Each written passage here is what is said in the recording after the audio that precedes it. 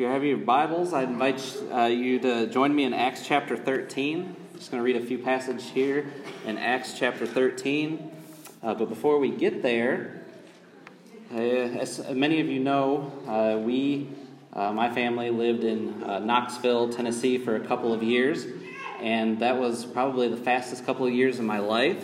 As I was studying to be a gospel preacher, and just going to school Monday through Friday, the 10-page papers constantly, the exams. And so, unfortunately, we didn't get a lot of chance to go out and see a lot of stuff in Knoxville, although we lived there for a couple of years.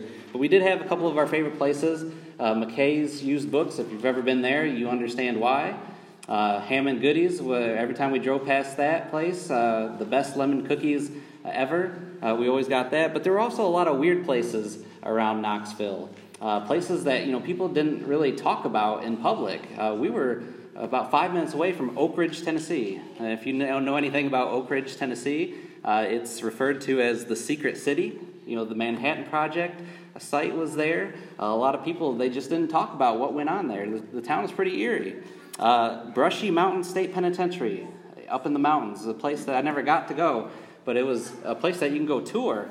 But again, it was some of the hardened criminals in the state of Tennessee was there.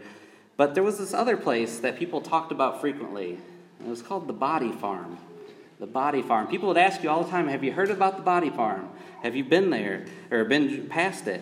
Now, this wasn't a place that you could tour or go into because it was a place of scientific research. The University of Tennessee's anthropology department actually own this place. And if you've ever heard somebody, say something to the effect of, well, would you like to donate your body to science?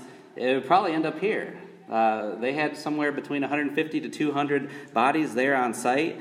And what they do is they run scientific experiments there. This is very good for, a crime scene investigator to understand things about, how a body decays and what conditions, what kind of insects are attracted to those bodies at what time of year, or things like that. All of these different scientific experiments going on. And as morbid as this may sound, a place called the Body Farm, about this process of decaying, it's a part of life, isn't it? We're all going to undergo that process if the Lord doesn't return in our lifetime. Solomon said in Ecclesiastes 12, verse 7, the dust will return to the earth, right? Our bodies, the dust, will return to the earth, and the spirit will return to God who gave it to face the judgment. And so everyone who lived or will live will go through this process. Well, all but one. And that, of course, is Jesus Christ. Turn with me to Acts chapter 13, starting in verse 30. I'll just begin right here. This is a sermon that Paul is preaching here in Antioch Pisidian. And he says here, starting in verse 30, "But God raised him up from the dead, and for many days he appeared to those who came up with him from Galilee to Jerusalem, the very ones who are now his witnesses to the people. And we preach to you the good news of the promise made to the fathers, that God has fulfilled this promise to our children, in that he raised up Jesus, as it is also written in the second psalm, 'You are my son, today I have begotten you.'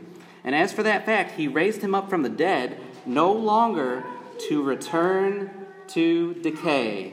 He has spoken in this way, 'I will give you the holy and sure blessings of David.' Therefore, he also in another psalm, 'You will not allow your Holy One to undergo decay.'